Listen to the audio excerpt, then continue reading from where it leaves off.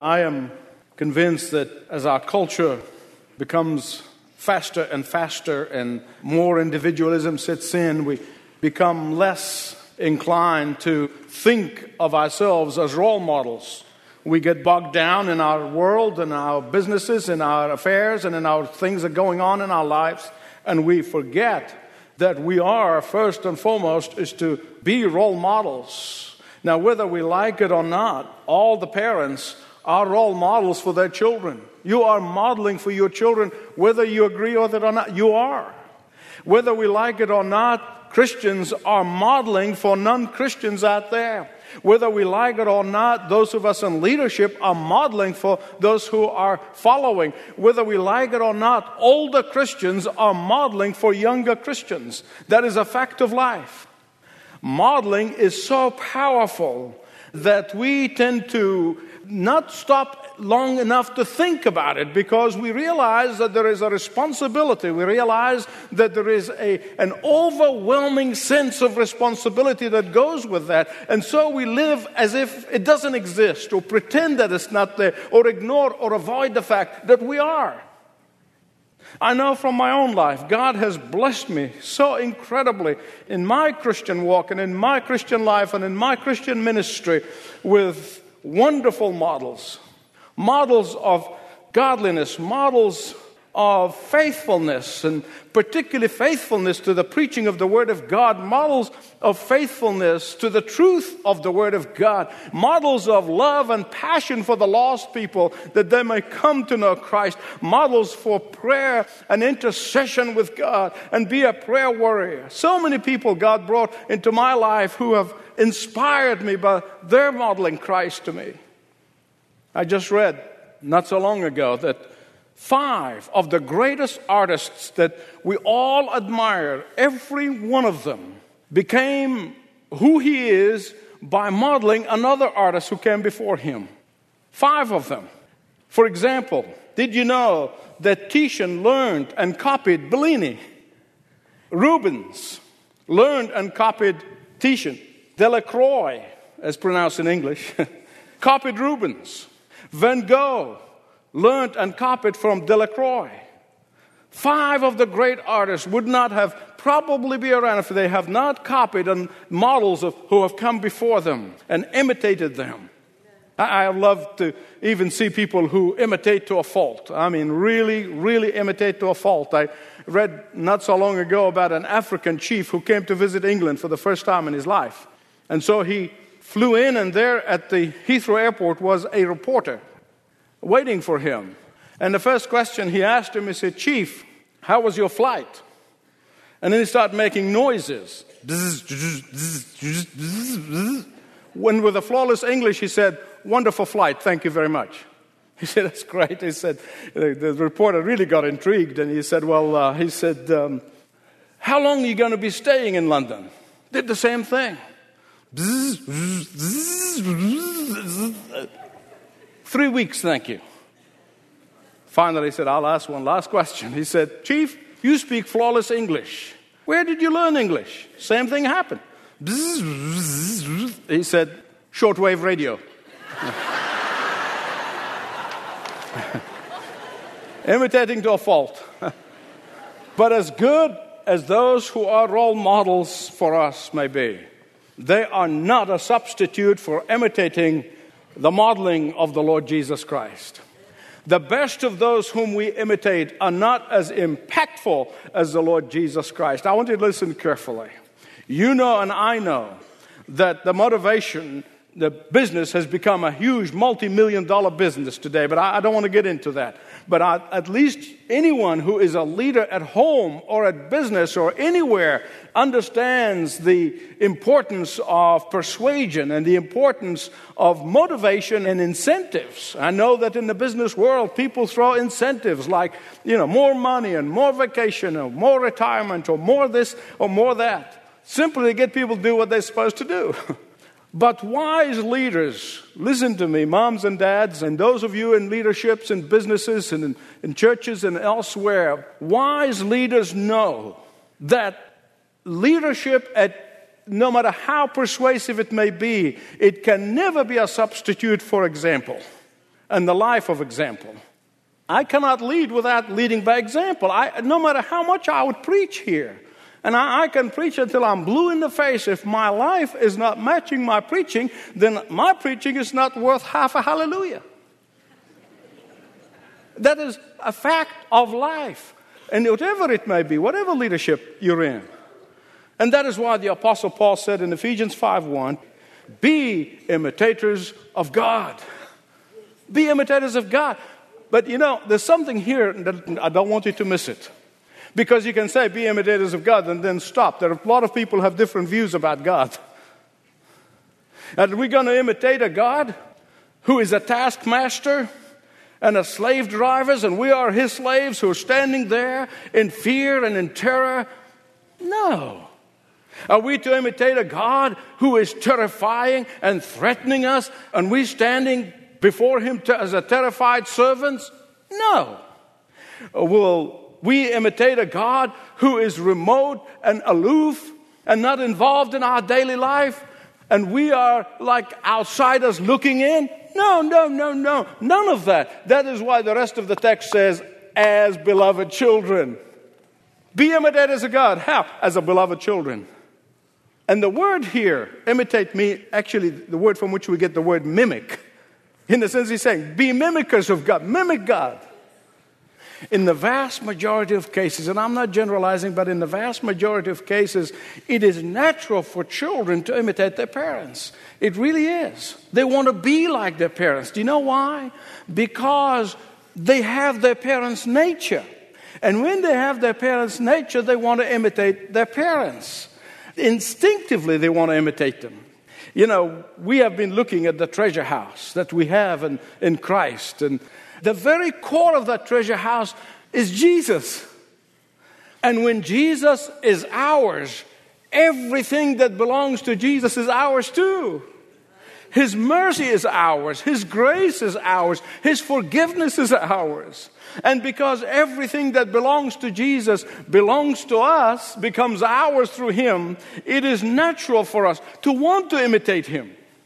You say, how do I imitate Christ? Imitate him by extending grace to others. Imitate him by extending mercy to others. Imitate him by giving love to others. Imitate him by offering forgiveness to others. In fact, verse 2, Paul zeroes in on this one most important characteristic of our Heavenly Father that must be imitated. And he says, walk or live. That's when the Bible says walk means live. In love, just as Christ also loved you and gave himself for us. Listen to me. This is the third time in this short epistle that Paul deals with this point. Why? Because he knew that by human nature, every one of us, we just want to love those who love us back. He knew that it is by nature. We want to make our love to be conditional. That human nature, the way it is, that we withhold love from others as a way of punishing them. That human nature, the way it is, that we will give love to whom we think are worthy of our love. And Paul understood that, and that's why he keeps on pounding on this matter. He keeps on pounding on this matter. And he says, if you are going to be like your daddy, you must love like your daddy. When I used to do weddings in the early days, I would make it very clear to them. If they think that they're going to be romantically in love with one another for the rest of their life as they are now, they got a big surprise coming for them. I mean, I'm realistic. Why? Because romantic love ebbs and flows and sometimes even disappears. But listen to me, beloved, the loss of romantic love is never an excuse for dissolving a marriage. Because the love that God commands husbands and wives to have for one another is that of a willful choice. Romantic love enhances and beautifies a relationship, and beautifies a marriage. But the love that God wants us to imitate him in is that love that focuses on giving, not getting. It's a love that is self-sacrificing, not selfish. It's a love that God showed us in Christ when He gave up everything and became a man. And Paul is at pains to warn us that whenever there is the real thing, there is always false imitation is ready to raise its ugly head. Whenever the real thing is there, false imitation is ready to raise its ugly head. Whenever genuine love is there, listen to me, counterfeit love is nipping at its heels. Whenever God's love is established, Satan is right there with his cheap imitation of counterfeit love. You say, how can I tell the difference? Very simply, God's love is self-giving. God's love doesn't count the cost. God's love is selfless. God's love is self-sacrificing. Oh, but listen, here's how Satan's love is displayed on every single movie that you watch. It's selfish. It is self-indulgent. It's only given if there is reciprocity. And because it is self-indulgent love, it will always lead to sexual immorality.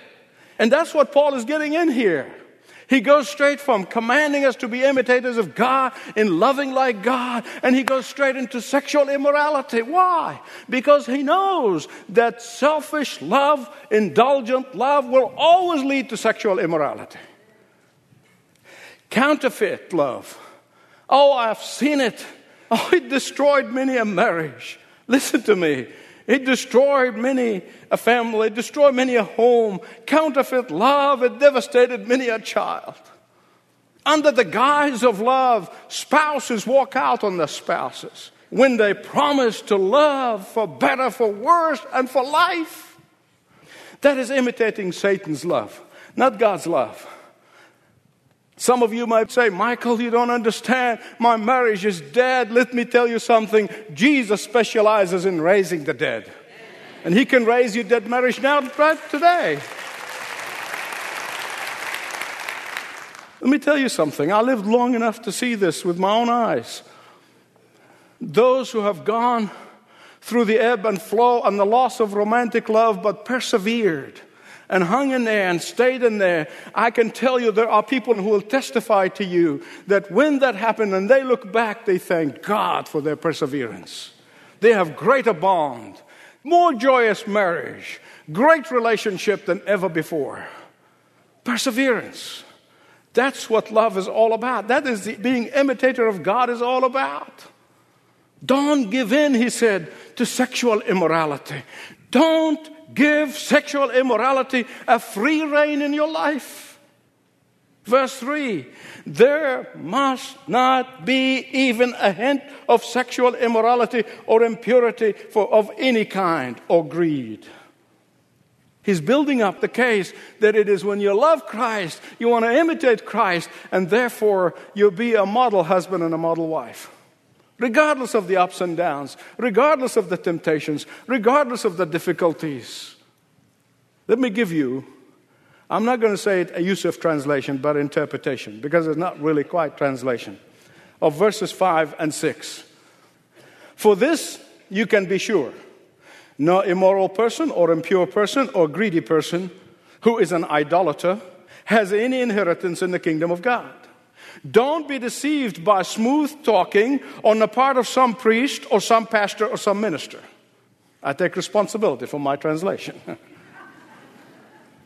Don't be deceived by a smooth talker who tells you that it's okay to be in an immoral lifestyle.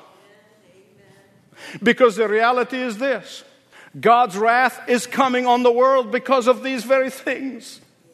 For the time being, God's grace and God's forgiveness is extended to everyone who will repent and turn to the Lord. But then when the justice of God is going to be revealed on the day of judgment, it will be open and public for all to see. Hear me right, beloved.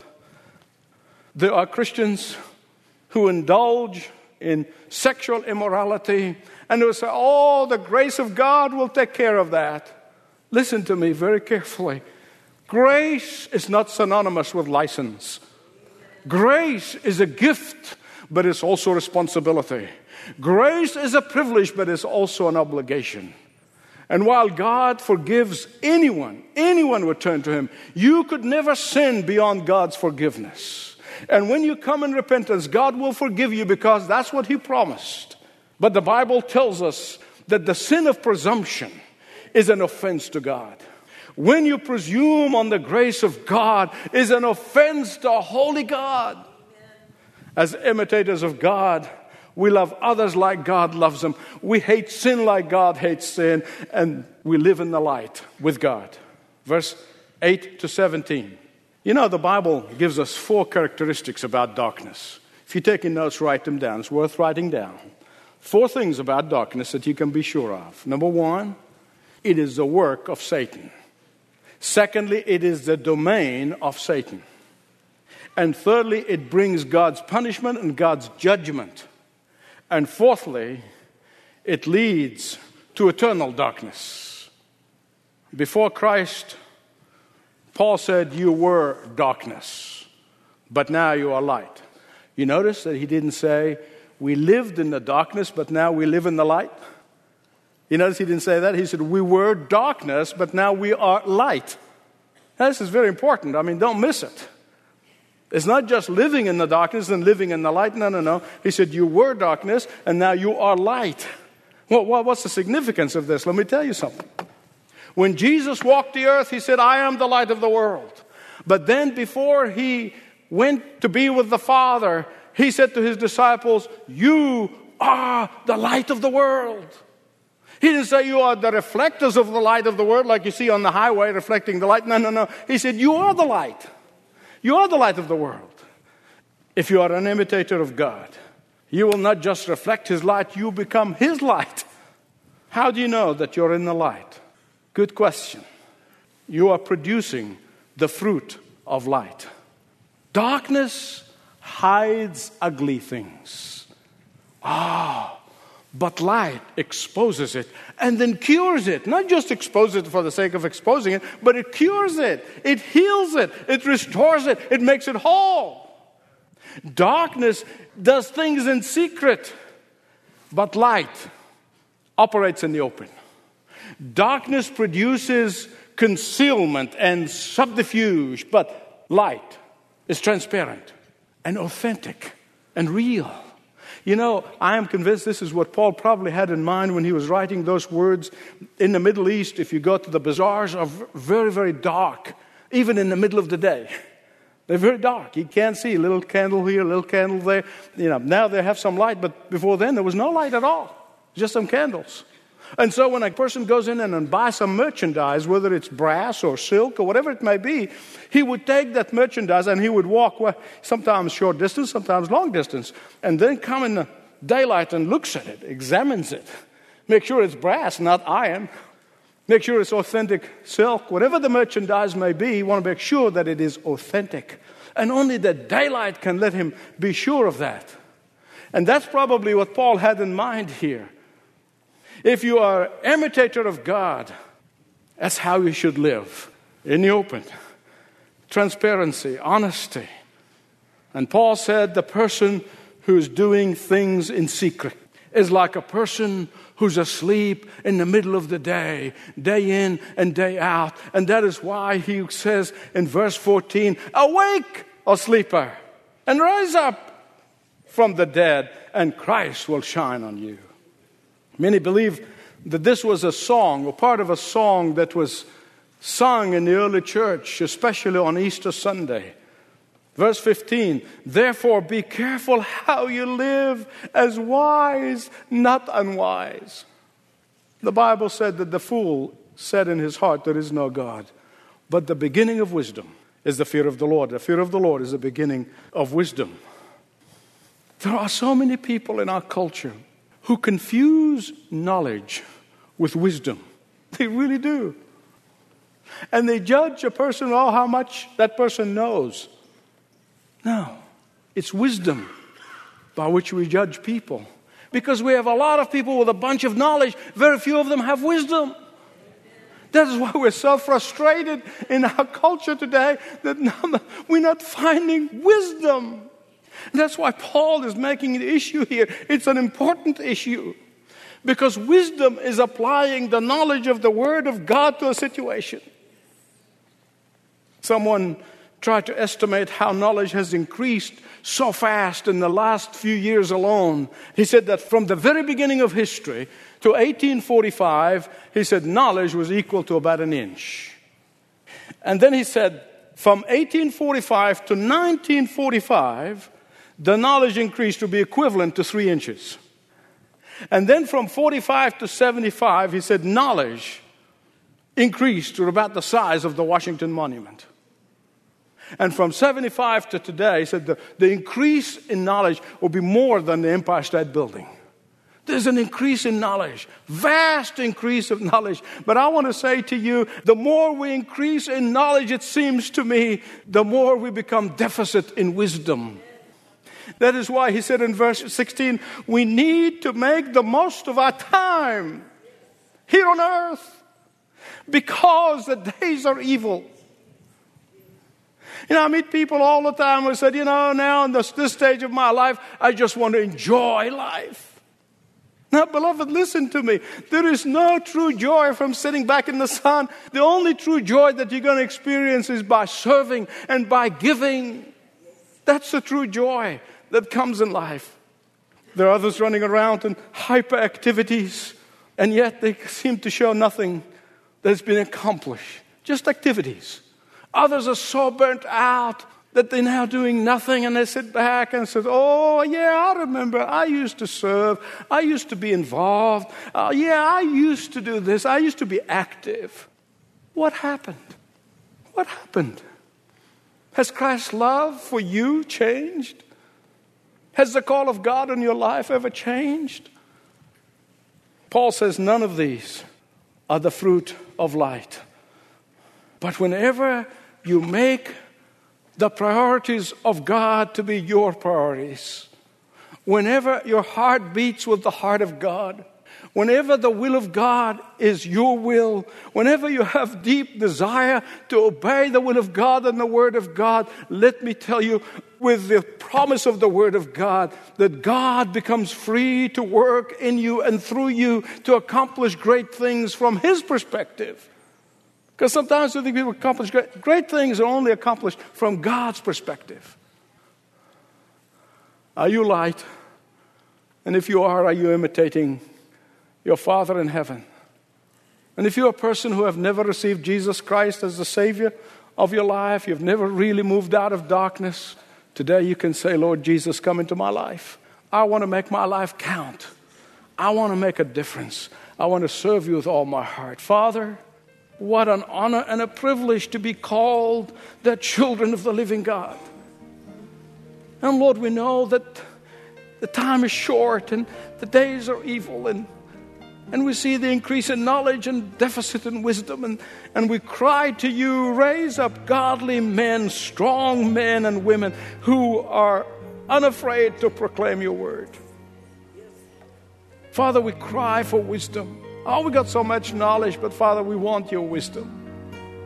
And so that the world may see and believe in you and turn to you. In Jesus' name, amen.